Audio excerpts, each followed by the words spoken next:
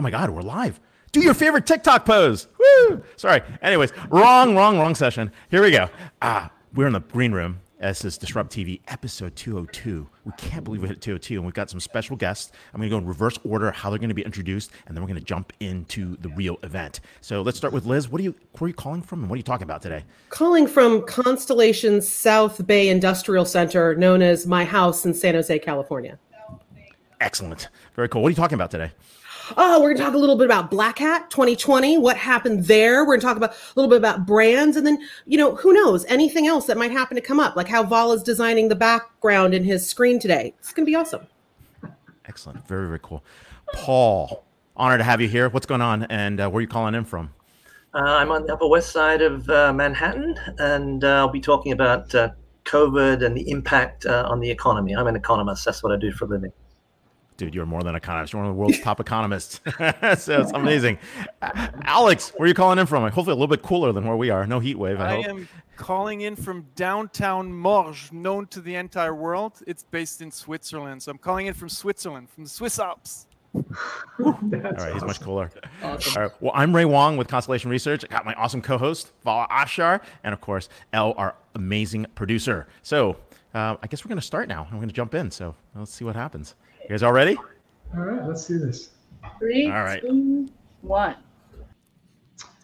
Hello and welcome. Thank you for joining us on Disrupt TV. My name is Vala Afshar. I'm the Chief Digital Evangelist at Salesforce and your co-host for the next hour. We welcome you to follow us on Twitter at Disrupt TV Show. Send Ray, myself, and our distinguished guest your questions using hashtag Disrupt TV, and we will do our best to answer them live.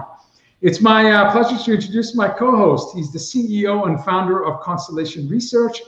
He's the best-selling author of Disrupting Digital Business. He's a regular contributor to Harvard Business Review, ZDNet. By the way, he just finished his new book, Breaking News. He's often on Yahoo Finance, Fox Business. You see him everywhere. In my humble opinion, he's one of the top futurists to follow on Twitter at RWANG0. Welcome, Ray Wong, to Disrupt TV. Believe it or not, episode 202.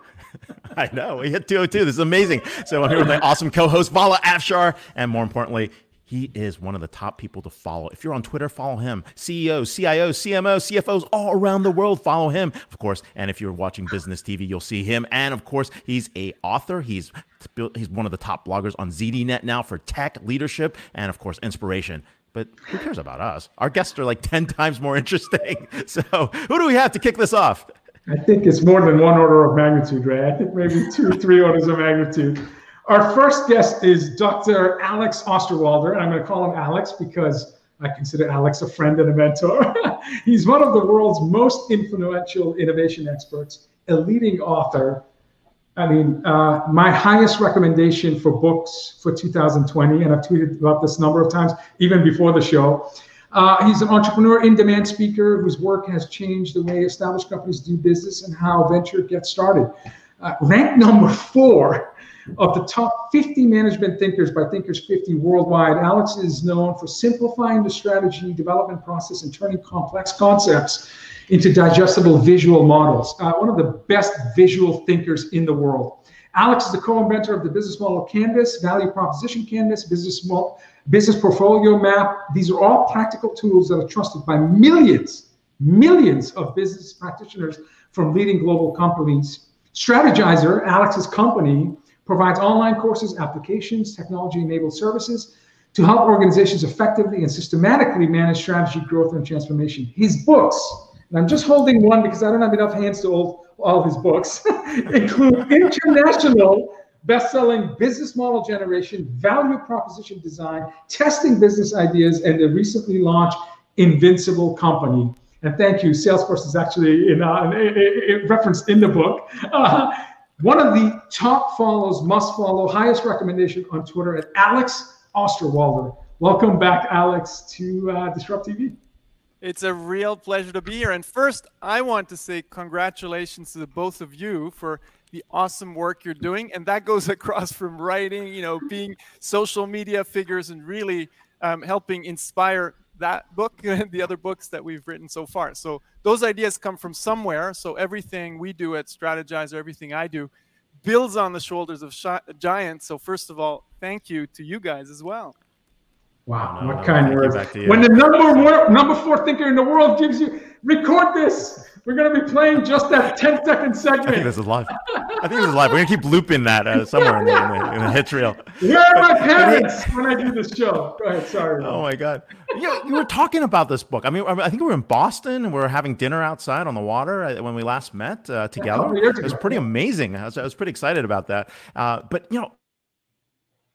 But we're in the middle of a pandemic. That's kind of crazy. Like, how do you become the Invincible Company? It sounds a little bit, I don't know, maybe arrogant, pretentious that you could do that. So tell us more about this. How do you become the Invincible Company? What are the secrets behind it? Beautiful book. It is honestly a beautiful book. Go ahead.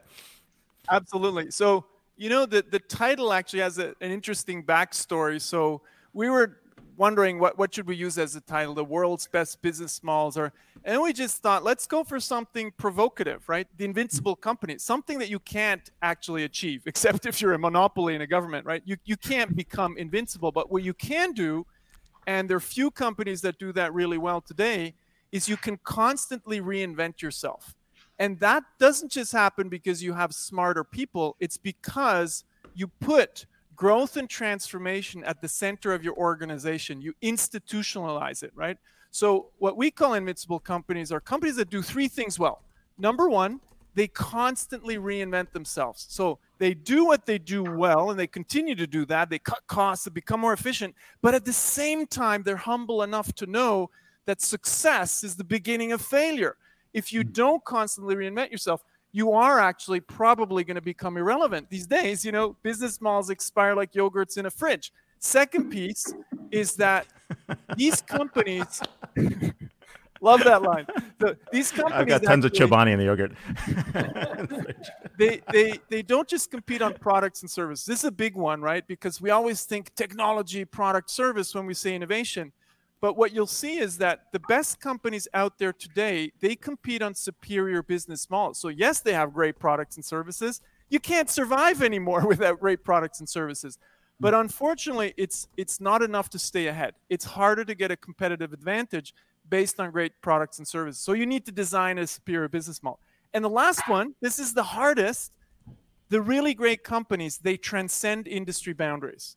You can't say, oh, they do hardware, they do software, they do this or that. Think Apple. Is Apple, do they make phones? Yeah, they do. Is it a phone company? No, they do software, they do entertainment, they do manufacturing. So the really great companies, you can't classify them in an industry anymore. And taking a disruptive example, let's take Tesla. Why is there this crazy imagination premium, to use Rita McGrath's words on Tesla, and then we can discuss are they overvalued or not. But what they have playing for them is, this is not a car company, right? People see a car company, but it's not. It's a data company, it's a software company, and increasingly what they're going to move towards is becoming an integrated solar company with, rooftop panels and batteries. That is not something you can classify anymore. And very few companies think like that. Today, many at the fringe, like the outliers, right, at the borders, but few established companies are good at this. And those outliers are the ones we need to look at, we need to study in order to replicate that across the board. I think, invincible companies can be a force for good, right? To quote Mark Benioff, companies can be a force for good, but we need to help them a little bit to get across, beyond the 19th century kind of organizational structures that they often still have. Absolutely. We had ARK Invest, a firm that only looks at investment opportunities for disruptive companies, and they targeted Tesla stock by 2024 to be the average target was 7,000, the bull 15,000, and the conservative was 1,500, which again that passed already. So well ahead of schedule to that 7,000 mark that ARK Invest. In your book, you have sections that speak to tools, manage, invest platform library, improve platform library, and culture. So, and you number of companies, hyper growth companies, the most successful growth companies are referenced in your book, and you give very unique insights in terms of why they're successful, how they're thinking differently. But it is segmented into these chapters. And my question to you is in 2020, for the first time, we've had this seismic event. For the first time, the world has been united to solve one problem. I don't remember any time in history of mankind where the world's united. So the disruptive nature of this pandemic is unlike anything we've ever experienced. Which one of these 5 sections, is it the tools to manage? Which one of these do you think is most impacted given the pandemic, given the fact that we've moved from a centralized construct to really perhaps the biggest blind spot in business, and that's not understanding the value of decentralization. Yeah. And what we've gone through in the last 5 months is this distributed digital forcing function that's are killing companies and they will never return again, some in my opinion, and others that are just growing because they were designed for decentralization and movement. Yeah. Let me, if I may, I'll draw something. Let's see if we can make this. Can you see my screen? Did that just come up? I pressed the share button, but I see not much is happening. Let's see. Let's take a look. I think we can. Let's pop that in. This is a first. Yeah, look, I'm going to draw.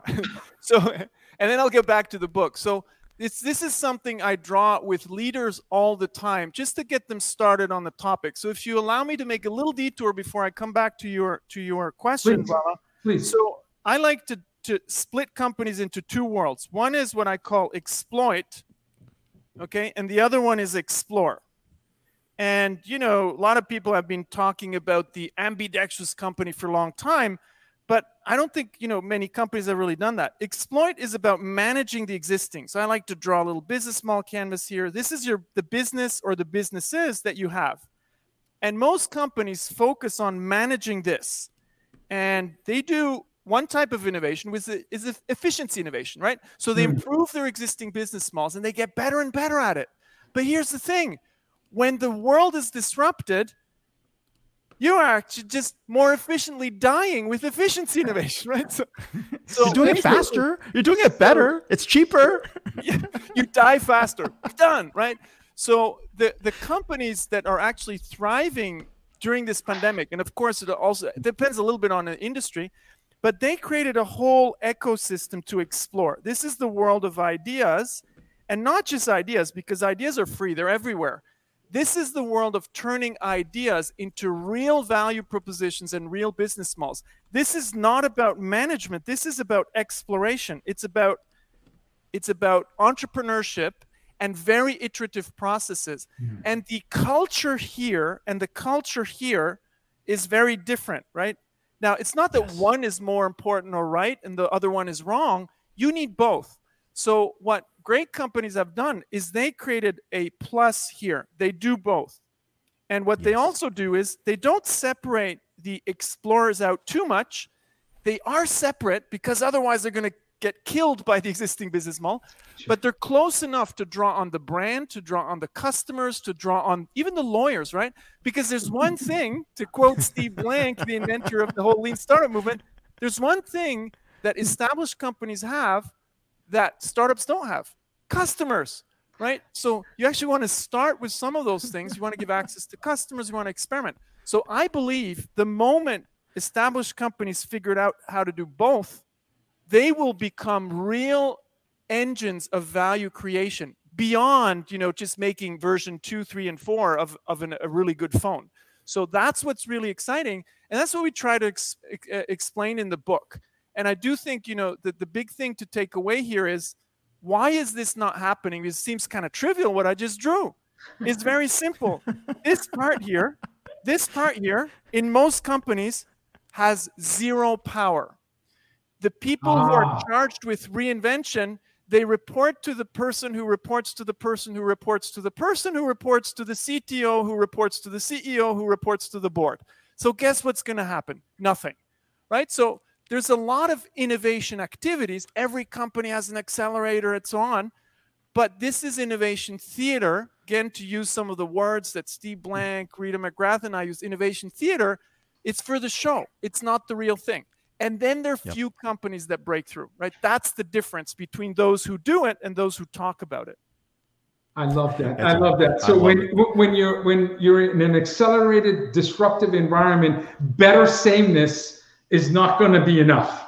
So again, you can keep being better and better and better, but if you're going down the wrong path or a path where you're not showing relevance and value to your stakeholders, you're going to become irrelevant and unfortunately not around. Ray, sorry, go ahead. I was just trying to. No. We got some great comments here. I mean, someone loves us. Let's we'll take that. Exploit versus explore, creative disruption, articulated. I think that pretty covers it. But hey, this is what we've been talking about for years, right? The teams that are so good at Six Sigma, at operational efficiency, that really know what they're doing. They can take out costs, right? They can get 15, 20% incremental improvement. They can run the ship.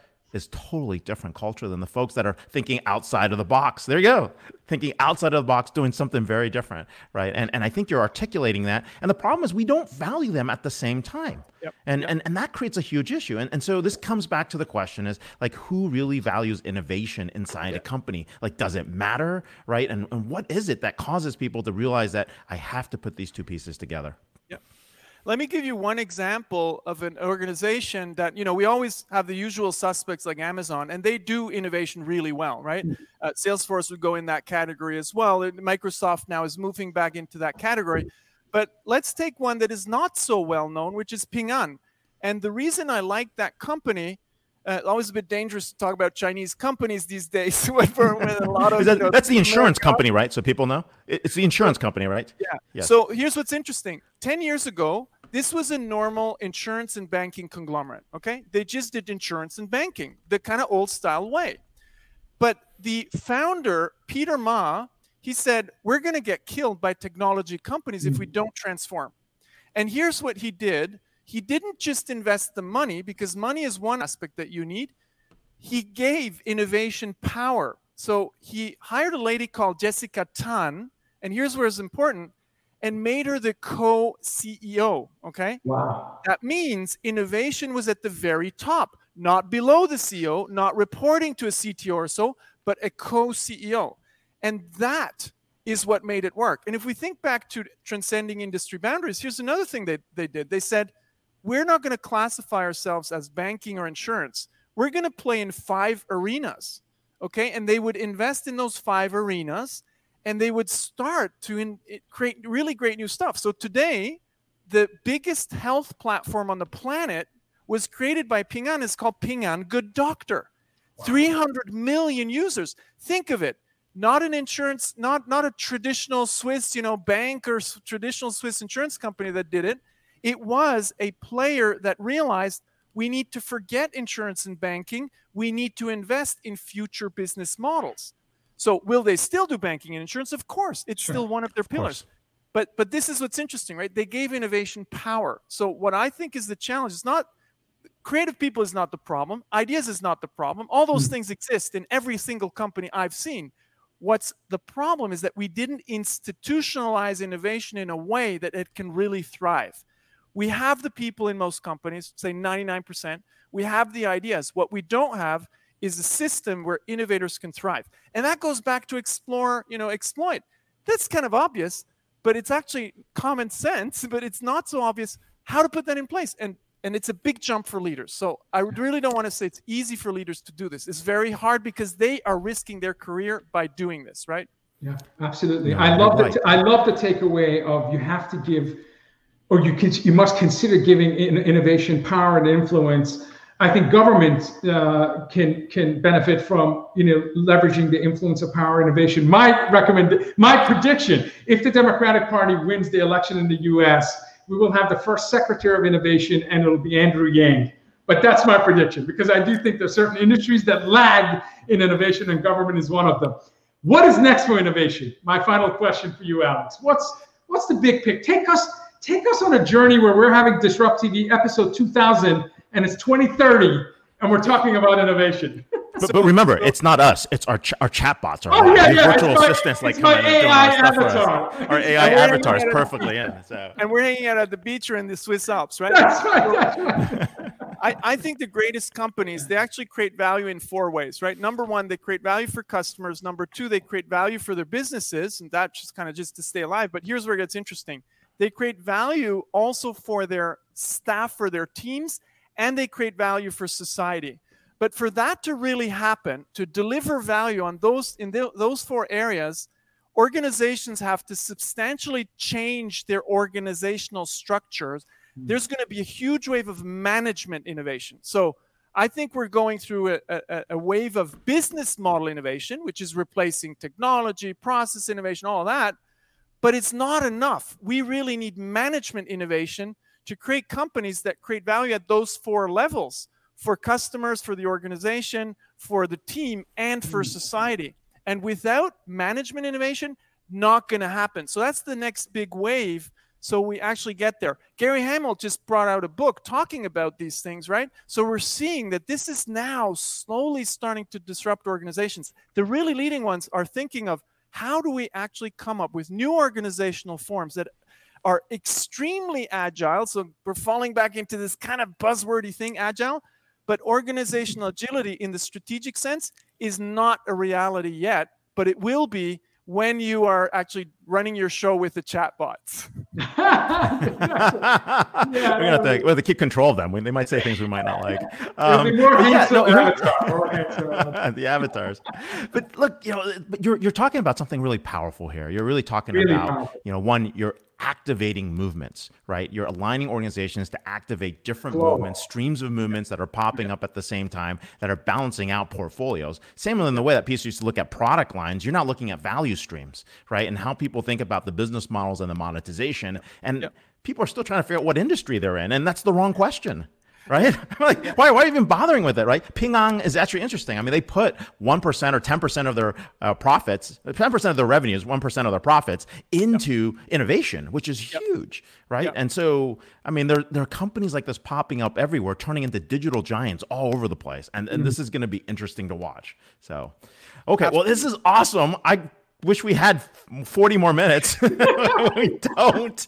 So we are here with Alex Osterwalder, CEO, co-founder of Strategyzer, but more importantly, one of the top thinkers in the world. He's got the Invincible Company. Get the book. Check out his Twitter handle, AlexOsterwalder. And don't be too jealous. He's hanging out in the Alps. So anyway, thanks a lot for being on the show. Hope to see you in the green room afterwards. Really great speaking to you. Thank you, Alex. Real pleasure to be here again. Thanks. Thank you so much. His book is like a coffee table quality book. I mean, the pictures, the illustrations, and there's so many use cases. Frankly, this is a graduate level book. I mean, the book should be taught in universities. And it probably is, because it is, he's sold millions of copies of his book. So it wouldn't surprise me if the book is actually being used at universities. And the concept. We're starting brand new companies, right? I mean, I can see all these people doing that. So absolutely. Absolutely. Okay, we're going to really expand your mind with our next guest. Paul Sharad is a research fellow at the Mozaffar Rahmani Center for Business and Government at Harvard Kennedy School. Previously, Paul was vice chairman of S&P Global after serving as executive vice president and chief economist. He's not just an economist, he's one of the top economists in the world. Paul held chief economist positions at Standard & Poor's Rating Services, Newmark Securities, Lehman Brothers, and was head of Japan equity investments at Baring Asset Management.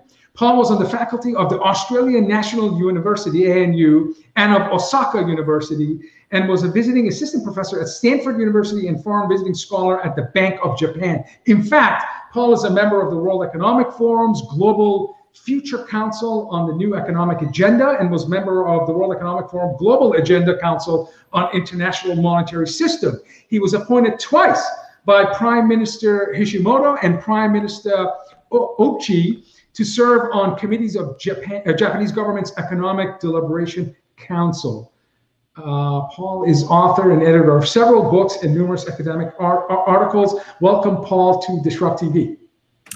Thank you very much, Val. It's a pleasure to be here. Good to see you again, Ray. Good to have you. It is great to see you. I mean, this is amazing. I mean, if we had this conversation 6 months ago, we'd be talking about other things. And given your experience from Lehman all the way to Nomura to all these other places, including the S&P, this is one of the most interesting times. And we got MMT going on. We've got interest rates in some kind of bizarre free fall. We've got gold all over the place. And the stock market's like, hey, nothing's going on. This is amazing. So where are we really here in this, COVID-19 post-pandemic outlook? Are things really as bad as they seem? Do they really look good? Is there an ending to this? Like, what's your view? Yeah. Well, Ray, I mean, you packed a lot into that question. I mean, sort of yes and no, all of the above.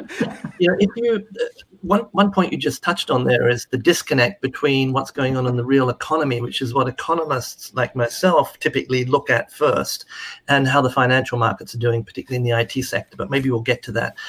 But if we just start with the real economy, the analogy that I use at the moment is imagine there was a Rip Van Winkle economist who went to sleep, the end of last year, say December, even January, and woke up even in April. But even if they woke up now, they would be, and they looked around at the economy, they turned on their Bloomberg or whatever, give them a plug, and looked at the data, and they said, somebody must have, there's a fat thumb error here. The data cannot be like this. In other words, the deterioration in the sort of hard economic data that market economists sort of feed off is unprecedented. Let me just give you one number I won't drown you in numbers, but this is, I think, pretty. No, please. Because I think it's really important to set the facts. We love numbers. So. The unemployment rate, probably the most sort of overall important statistic because it's people's livelihoods are at stake. Yeah. In February was 3.5%. 3.5%. 2 months later, in a pretty much lowest, living memory. 2 months later, by April, it was 14.7%. 14.7%. That's 11.2 percentage point increase just in 2 months. Now, how bad is that? Well, if you go back to the global financial crisis, I was chief economist at Lehman Brothers at the time. I had a kind of a front row. Some company we heard about during the financial crisis. Yeah, full disclosure here. Unemployment in August 2008. The economy was already getting a bit wobbly, but just look at it just before the financial system had that massive cardiac arrest in September 2008 was 6.1%. Wow.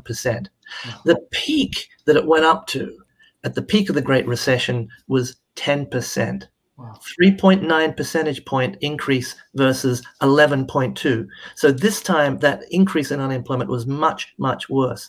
But here's my punchline. In the Great Recession, it took 14 months for the unemployment rate to get up to 10%. Much worse happened here, and it only took 2 months. So, yeah, the deterioration in the real economy is real. We've just seen nothing like this before.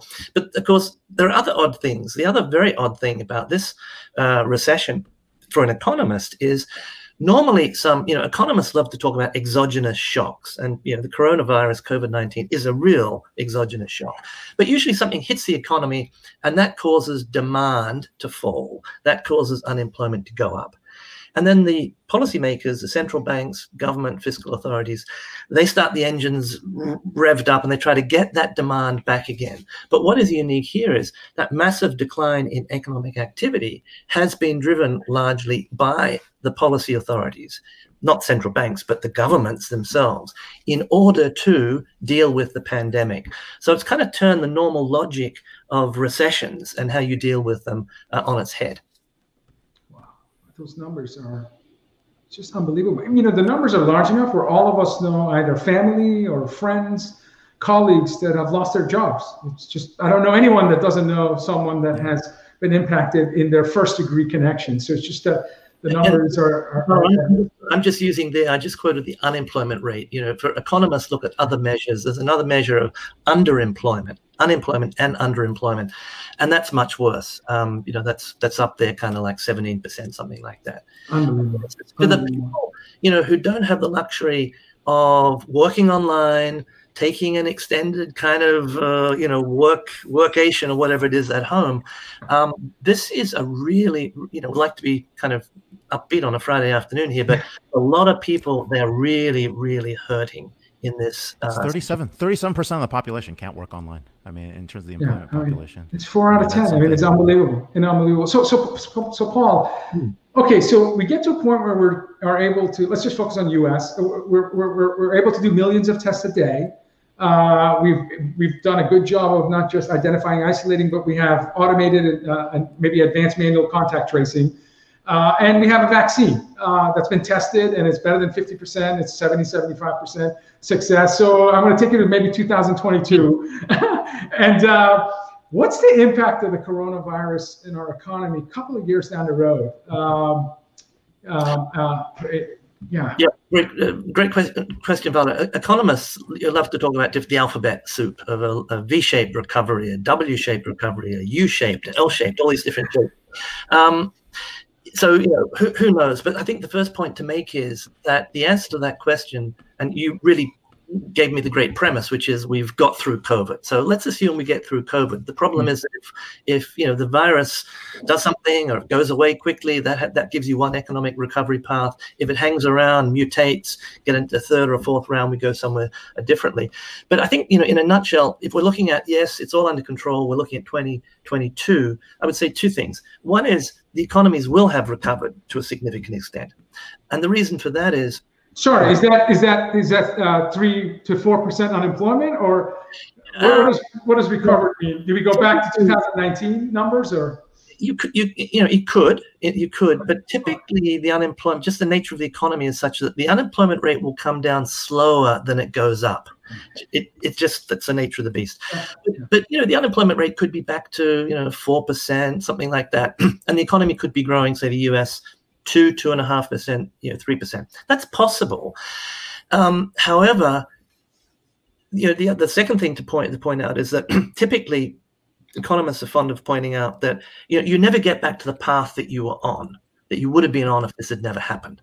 So there is typically some sort of permanent scarring or damage to the economy. Economists have a fancy word for this, hysteresis. What it basically means is that the path that you've been through hangs around and affects you in the future. But the two things that you worry about in particular are the damage that's done to the capital stock and the damage that's done to the human capital stock. Mm-hmm. So what typically happens in a recession, and one of the reasons that economists like myself are always very keen on really saying to the policy authorities, central banks, fiscal authorities, whatever ammunition, roll it out and fire it as much as you can to get the economy back to full employment, where everybody can get a job if they want a job, is the longer that recessions go on, the longer people are out of the workforce, they've lost their attachment, their skills are deteriorating. They might be able to retool and reskill, but they're out of the action. And secondly, the longer the recession goes on, the longer the period of underinvestment. And that will then lead to a permanently lower capital stock further in the future. But I think, so that's sort of, I think consensus kind of would be around my comments there. I think what's more important, and this may be extension of your question, is even if the economy gets back to full employment, that's the term that economists use. That's what the central banks and the fiscal authorities are focused on. Don't have inflation. Everybody who wants a job can work. That's the bar. But I think the interesting questions all revolve around, this is apropos of your TV program, a hugely disruptive event. And how is it going to change the nature of the economy, the internal workings of the economy? And, one can only speculate about that. But my sense is that a lot of the trends that were in place before COVID-19 hit are going to be accentuated, accelerated, and amplified. And I think we're seeing that already. Some of those trends are good, some of them are not so good.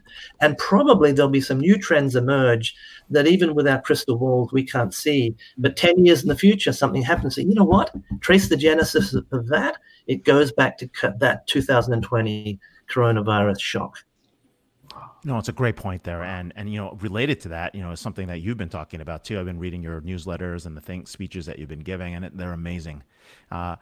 It's this expansionary monetary policy that's going on, right? I mean, people are pushing the limits. That's why people are flocking to gold. Bond yields are going down, right? I mean, it's crazy. Are we going to get back? Are we going to look like a complete lost decade like Japan looked like from the 90s to 2000s? Or will this QE that's going on in terms of expansionary monetary policy change us in a different way where we just go straight to MMT and say, screw it. What gold? What reserve? What are we trying to back this thing against, right? Well, I think, I'm not an MMTer per se, but I think I kind of sympathize with a lot of the ideas in MMT, and I kind of came to them independently because of my background in Japan.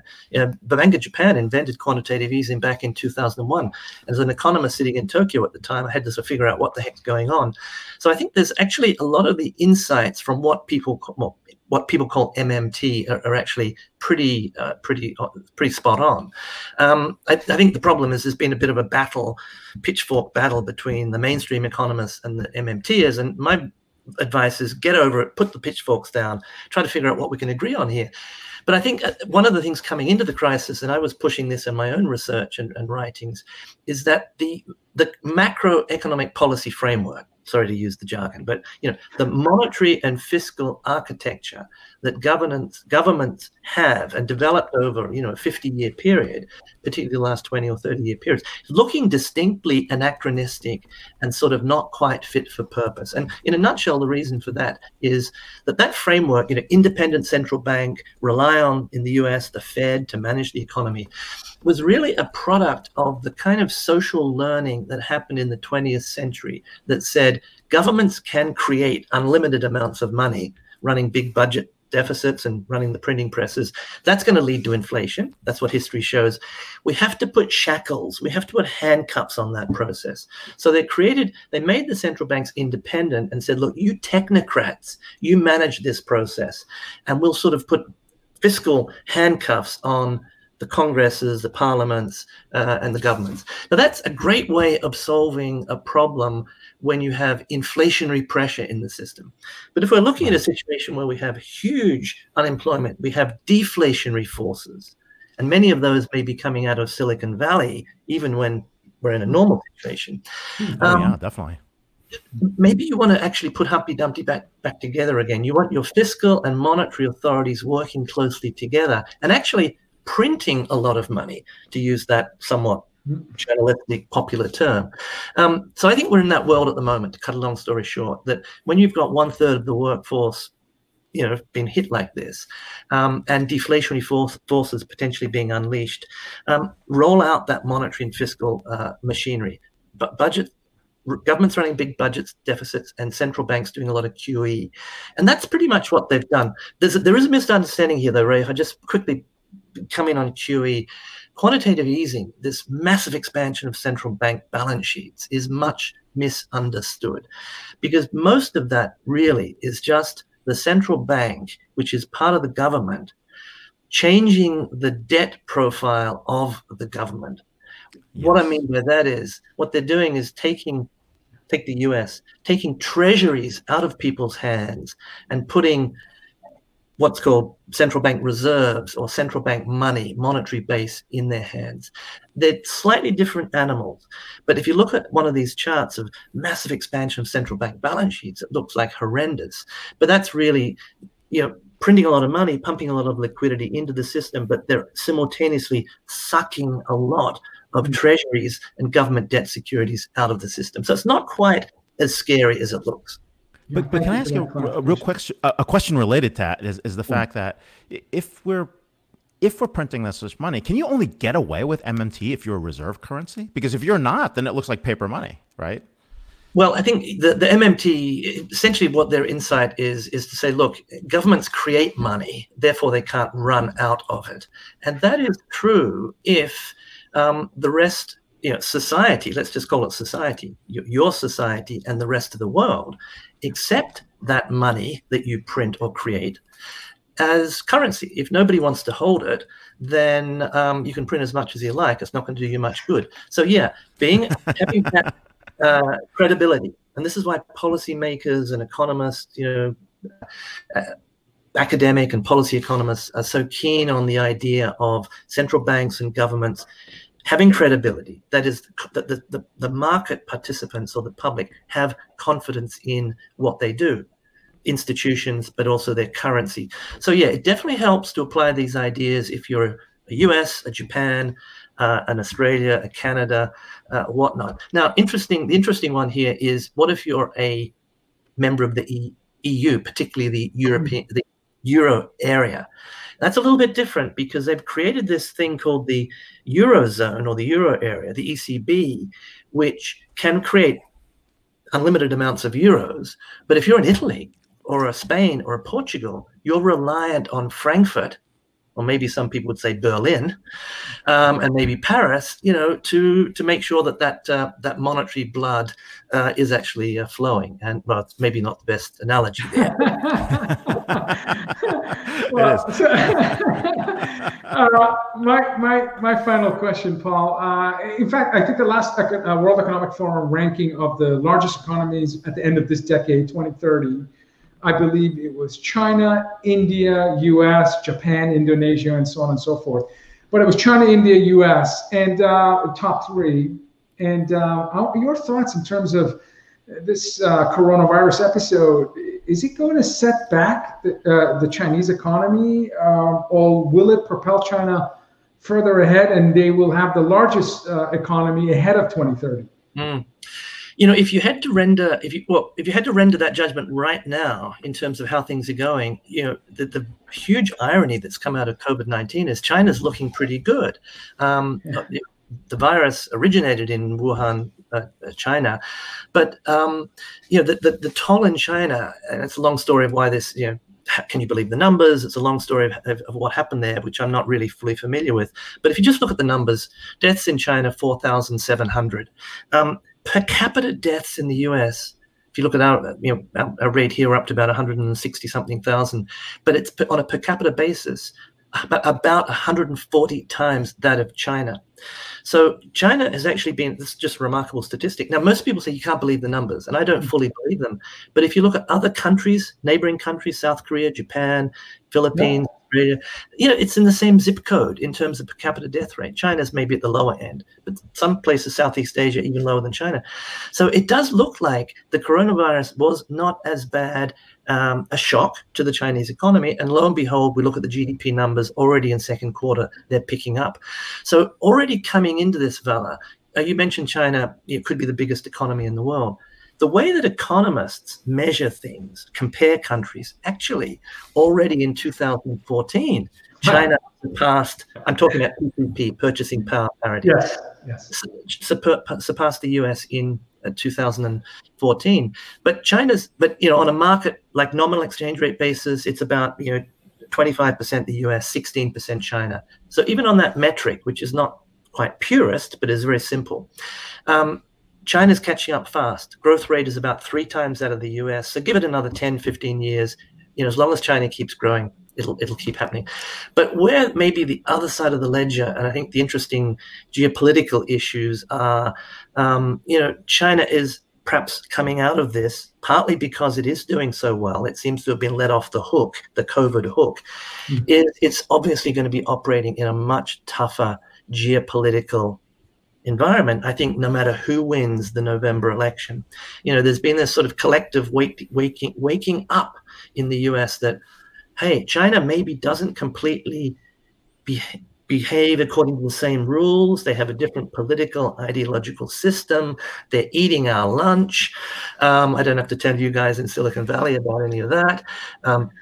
Overdone, no doubt, but they're Kai-Fu Lee's book a couple of years ago, et cetera, all that story. Yeah. So they're going to emerge into quite a different world. Definitely. Undoubtedly an AI superpower. I mean, and a world, I think, and this would be my final point, that, putting all the vindictive stuff to one side, we've got these two big hegemon-size economies and societies. India's going to get there in 20 or 30 years, but for the moment, US and China, they better figure out a way to live with each other and run the global economy, because there's a lot at stake. Yeah, there is. But, it's also interesting to watch China going after the reserve currency status of the U.S. through crypto and through some of the Belt and Road initiatives. So there's going to be some hardening of systems very, very quickly. Someone asked here, right, is this decoupling with China, is that real or just political posturing? What do you think? I think it's decoupling has been talked about for a long time, but I think there is a certain amount of decoupling going on, and I think again it has to do with that wake up kind of call that so some repatriation, reshoring, nearshoring. I think there's the big geopolitical shift, and I've talked about this for a while, Ray, is that the world has changed with the rise of China, and the US is no longer, I would say, willing and able to play the role that everybody most people loved it playing in the past. This benign hegemon opens its markets to everybody, is the world's policeman, underwrites global security. That game has changed. Pax Americana has ended. And so China and the US are still are going to be interdependent, but it's that world is gone. And so how much decoupling you get is actually endogenous, to use an economist. That is, depends on what China and US, and to a certain extent the rest of the world, because they've got a voice here, what approach they take to this kind of reconciliation. But some amount of decoupling seems to be almost unavoidable. The straw that broke the camel's back is TikTok. It's TikTok. I hope not. Paul, we're here live. We're live with Paul Sheard, Research Fellow, the Masavar Rahmani Center for Business and Government at the Harvard Kennedy School. And you can follow his company's Twitter or organization's Twitter handle at the Kennedy_school for more stuff. So hope you stick around for the green room. Thanks a lot for being on the show, Paul. Always insightful. It's like having your newsletters come up to life. So thanks a lot. Brilliant. Thank you. Absolutely brilliant. Thank you, sir. Wow. Ray, wow. Listen. Just because we have the world's top innovation expert and the world's top economist, that doesn't mean that we don't love you as one of our favorite guests. Our final guest for episode 202 is amazing. The one and only. Amazing Liz Miller. Don't butter me up, the both of you. I mean it. I don't. I'm so sorry. What I gotta say. Again. Liz Miller is Vice President and Principal Analyst at Constellation Research, focusing on business demands on today's Chief Marketing Officer. Oh my goodness, I've had such a great pleasure collaborating with so many CMOs during this time period. So the evolution of customer engagement, the rising requirements, importance of security and scalability and brand affinity, all of that is what Liz has been researching for, believe it or not, 27 years. So she started when she was 8. Right. In elementary school. Right. Some of the key trends when you read Liz's analysis in terms of what CMOs are facing, again, ranging from engagement to trust economy and how marketing has become enterprise security's greatest threat and critical champion. She's an amazing follow also on Twitter. It seems like we only bring amazing Twitter follows on our show at Liz K. Miller, Miller. Welcome back, Liz. Thanks. Let me tell you, because I've been in denial that both Alex and Paul were going to be talking before me, I've also been having a side conversation on Twitter with David Raab and Scott Brinker. And we've decided that we're going to start a new zombie-themed game on what is going to be called the Microsoft Xbox TikTok 365. It's going to be Clash of Clans, but only for MarTech. It's going to be great. Vala, you can be player number 4. Ray can be player number 5. It's going to be awesome. Don't worry. We're starting new business models thanks to Alex, so they can launch in this new economy thanks to Paul. And David, Raab, Scott Brinker, and I are we're gonna collect on that. And I think there's also going to be like a Francis Bacon character from one of the last tweets. So I'm just super confused now. But anyway, what's up, guys? You can't go wrong following Alex's thinking and guidance. I mean, his books have sold millions of copies. So cool. He's amazing. He's one of the smartest people I know. Well, here's the thing, Liz, right? We all know you for marketing. You're like the CMO Sherpa for CMOs, right? Whisperer. Right. I think I like the Sherpa. I'm certainly carrying around a lot of baggage, let me tell you. CMO Whisperer. But one CMO Whisperer for other CMOs. And one of the awesome things that you're doing is basically taking that into the world of a conversation around brand security. Yeah. And so you recently came back from an event where we normally bring no devices to, we normally not try to go to, with anything electronic.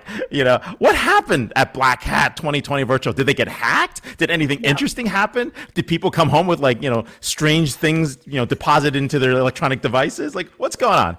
It's so funny because it's so true. You go to Black Hat and you're like, don't touch anything, don't eat it. It's kind of like when you were in college and you went to that really weird party. Don't eat anything, don't touch anything, don't talk to anyone. Don't come home with anyone. Normal rules of engagement at Black Hat. But this year was all virtual, right? And so I got to give big props to the folks over at Informa because they really understood that what everyone was going to miss about Black Hat was actually all that weirdness, right? Was all the people in the hallways being like, hey guys, I got this new code cracker on this device, right? It's all the funny things that we talk about in other events, but get real weird at Black Hat, right? Like the serendipity moments in the hallway are like two hackers that figured out how to get your Tesla open, right? It's not the normal conversation, right? I remember that. Right. Nice. This year, FYI, it wasn't the Tesla that everyone picked on. It was the Mercedes. So anyone with a Mercedes E-Class, FYI, you had about 19 vulnerabilities that included auto start and lock on your car. That was weird. Beautiful. Beautiful. But listen, Black Hat, there were a couple big themes that I think came out of the event. And the virtual event, I thought, went really well. They had this really nice combination of like taped content, but live Q&A. So you could still have that back and forth. And the community brought what the community always brings, which is this really kind of funny sense of humor to the chats, right? So all of that was still kind of there. Not really the same, but then we didn't have to go to Vegas and sit there in like 110-degree heat talking about security with each other, which was kind of awesome. Big theme. Hey, there's an election happening this year. I didn't know if you guys knew about that. We're going to be voting about what's going on with that. What's going on with that? There's no. Well, I wouldn't know. I hope the mail sorting machine works when I send my mail-in vote. No, I'm kidding. Right. There's going to be an election. I don't care if there's a tornado. I'm walking to my. Right, like I'm getting that dang vote in. I am voting. Yeah. But that's the theme, right? And I think that was the interesting thing because we heard from a lot of different folks, and I'm talking like massive, big, huge thinkers, like leaders, like the chairman of the Tor Project, kind of big thinkers, who are literally saying, hey guys, you want to know what the most secure thing to do to secure the election is going to be? It's a little technology called paper. Woohoo! Right, like everyone's sitting there like, wait, wasn't paper like isn't paper dead? Like, didn't we kill paper? I don't understand what's going on. Like, it was just funny trying to like watch all these like technologists try to wrap it. Right, they're like, it's okay, man. I'm printing my own mail-in ballot. Let's see what happens. Woo-hoo! But that's the reality, right? Because there's so much complexity, and I don't think we think about that when we actually think about kind of the politicized conversation about the election, right? Remove all that stuff. Just getting mail-in ballots into people's hands is a workflow nightmare because it's not one organization, one technology doing it. It's all the states using different technology, having to be federally standardized, right? It is workflow madness being managed by folks that don't necessarily have a single point of authority. So when you start to think about that in business operations terms, a lot of businesses would give up, right? Like a lot of people would be like, this is simply not worth it. So I think that the interesting issue about the election is that you now have a lot of different groups coming together and trying to solve the big problems. I think the most interesting call to action was get involved, like literally go volunteer to be at polling centers as a security expert so that you can look at things and say, that doesn't look right. That doesn't feel right. I have to go back to the paper to actually audit if this signature is really real. How can we go and raise a flag early enough in the process so that we can actually protect this democracy gem known as our elections, right? So I think that was super interesting. Chris Krebs, who is the head of CISA, gave this really interesting keynote where he basically said, like, listen, as with all cyber crime, what's happening with our election and misinformation is really a balance of supply and demand, right? And so the FBI looks at the supply side, like all the criminal activity, all of the behavior. CISA looks at the demand and trying to educate so that we have a more educated electorate, which is going to be really, really, really challenging this time around. So, I think that for the world of security, they're trying to figure out how do we balance both the misinformation side of the criminal activity and the actual threat side. And I think if we look at COVID as an indicator where we saw threat levels increase by a matrix of about 400%, we are going to see record-breaking threat levels. We are going to see attacks that use the fear and loathing, all the chaos, all the question around, is this safe? Can I do a mail-in ballot? What's an absentee ballot? Aren't they the same thing? And is my vote really going to count? All of those conversations, you're going to start to see this ramp up of misinformation around all of these topics because any bad actor, any nation state actor who's getting involved in this conversation right now wants that fog of war so that the attack matrix can come in under that cover. So this election isn't just going to be like, oh gosh, who's going to be our president? Who's going to be in the Senate? It's really going to be who won the war when it came to misinformation and when it came to cybersecurity. And I think that took up a lot of the conversation at Black Hat. The second thing I'll point out is Black Hat really had more to do about people than it had to do about security or technology, because there is a real issue that we're facing. And I would say anyone who is within a corporate enterprise today, anyone who's within any organization, government, you name it, go and have a conversation with your CISO and ask how their team's doing. Seriously. There is a real big issue when it comes to burnout, fatigue, frustration, people who are moderating ugly conversations today, people who are having to spend hours, it's taking up to 2 to 4 hours just to decipher if something's a false positive. This is turning into a job where you go into it thinking, this is the coolest thing I'm doing. I'm in InfoSec. And like 2 years later, you feel like you've aged like 20 years and you're banging your head up against a wall. Because the interesting thing that's happening in security is that there's such an acceleration of how many vendors and how many tools are out there to solve individual pieces of this puzzle. We're over-tooled. We have so many tools giving us so much information and so much data and so many alerts that the average the average operator in the SOC is getting like 200 alerts in a day. That's called, it's impossible to problem solve under that type of avalanche. So I think the two things I took away from Black Hat this year is that, security really needs a champion, right? They need some help. They need some support. A lot it's very similar to what marketing has gone through over the last 10 years, where we've really had to solve big problems. And security is solving big human-related massive problems today. It's not just about, let's stop that breach and maybe we can head off something that's a couple $1 million. This is, they've taken over our company. Yeah, maybe let's go into something. Sorry, go ahead. Oh, go ahead, Val. Yeah, just maybe what Alex said, reminding us, like if it matters to you, give it power, give it influence, support Absolutely. Your security teams, not with just the best tools, best retention strategy, and best recognitions. Just give them power to ensure that you're protected. It's got to be strategic. Absolutely. It's not operational. Don't think of security as a checkbox. Right. It's got to be something that's a strategic value add for your customer. Right. And if we start thinking about it that way, I think all CMOs, it's why I think I probably tweet this once a week, get out of your virtual chair, call up your CISO and ask 2 questions. How can I help? And what do I do that pisses you off? Right? For every marketer, I guarantee you've installed a solution that your CISO is like, I cannot believe you just put that on the network. And you gave really, really, really sage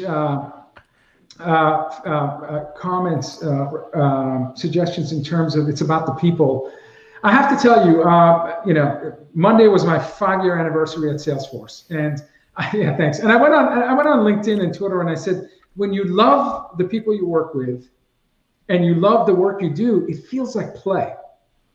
And so I can't tell you that I've had tremendous stress. To me, this 5 years has been, I just know people appreciate my work. I love the people I work with, and I love what I do. So time flies by and it feels like play. And I can't imagine getting 200 alerts a day when security is a boardroom topic, when a deficiency in security could be tarnishing your brand permanently. We know CEOs have been fired because of security breaches. So even if you love the people you work with, even if you love what you do, a failure in your part to detect a threat vector or a vulnerability, it's your job. Or an accidental keystroke, right? Yeah, or some guy calls you and gets insider information talking to you on the phone. Right. The next thing you know, the platform that I love, and I'm not going to name them. That would never happen to your social media channels ever. So I mean, as a casual conversation with someone who you think is, can completely be the biggest vulnerability we've seen in years. Again. So let me just ask a question while I'm ranting. Do you think this war on misinformation will help the CMO tenure or hurt it? Because from my understanding, the CMO tenure or all CXOs, we're talking maybe a 3-year average. When we're looking at this hyper-connected knowledge-sharing economy, purely distributed digital, with all these threat vectors you talked about, will the CMO, will she be longer than 3 years or shorter as we go through this this pandemic?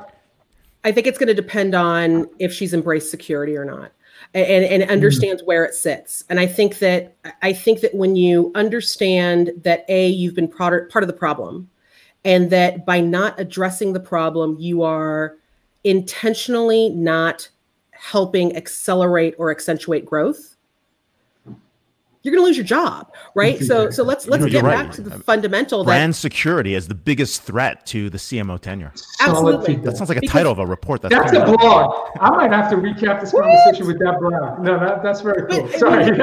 Let's be very honest about what the CMO's role is right now, because I think we have to recalibrate what people think the CMO does, right? The CMO is not the brand police. We are not the ones that are the coloring in department. We are not the ones that are like, I'm gonna go make it pretty and I'm gonna put a new hero banner on the website. That's kind of like, it's some of the things that some people do.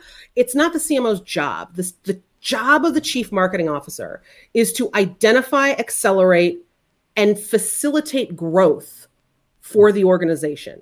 It's to identify those areas, either known or unknown, where growth is possible, probable, and achievable, right? And it's those three things. I can't just say, like, I want to grow because the logo's purple now. That's not achievable. That's not possible. That's not probable. I just thought changing it to purple would have made such a huge difference. Right. Hey, so we're not the guardians of the peas anymore. Like, oh, place and profit. Like, that's not it. We are looking at Porter. The death of Porter. Right, exactly. Like so the CMO's mandate for growth can be summed up in 3 R's, right?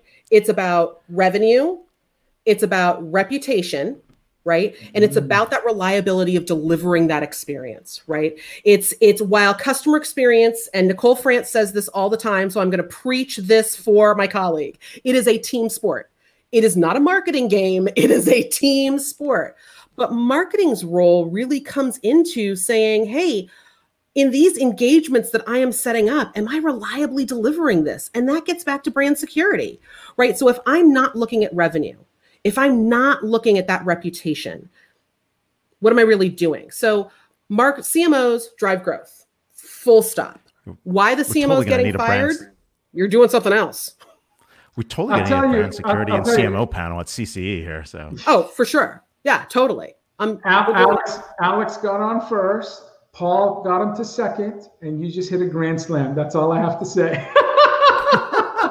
We're live here with Liz Miller. The most tweetable guest. I'm taking all these notes because I'm going to be tweeting your summaries after. So you're so great. Thank you. No, go ahead. Sorry, Ray. Not at all. We're live here with Liz Miller, CMO Whisperer, and more importantly, Constellation VP and Principal Analyst. You can follow her on Twitter at Liz K. Miller. And more importantly, we'll talk about inner brand. We'll talk about the Forbes 500 the next time we catch up with you, just to see what the hot brands are, what's going on. And, you know, Charlie Isaacs leaves us with 3 R's. What's the fourth? Me? I hope not. All right. Thank you so much for being on the show. We'll see you in the green room. Oh my God. Okay. I need just. Wait, is that an hour? Seconds. What happened? I need 5 seconds to catch my breath. I feel like I'm in a Italian roadster, and I just downshift to 5th, 6th, and I've been going at 100 miles the whole hour. The wind in my hair. Sorry, bad analogy. Episode 203. I need to talk about next week. It doesn't work with me. I have too much hair product too. We have Brian Gregg, Senior Partner at McKinsey, here to talk about latest trends. Ali Cudby, CEO of Your Iconic Brand and accomplished author. Ali, and of course, one of my favorite guests, our favorite guest, Larry Dignan, Editor-in-Chief of ZDNet, where Ray and I publish our posts. So it's going to be another amazing show. Final thoughts on Alex and Paul and Liz, really 3 deep thinkers. I mean, when you listen to Liz, she's really talking about some really important deep concepts for marketing. I think our problem is like it makes every show harder when we have these guests on because we just have to keep upping the game. Good luck with But that. hey, everybody, welcome.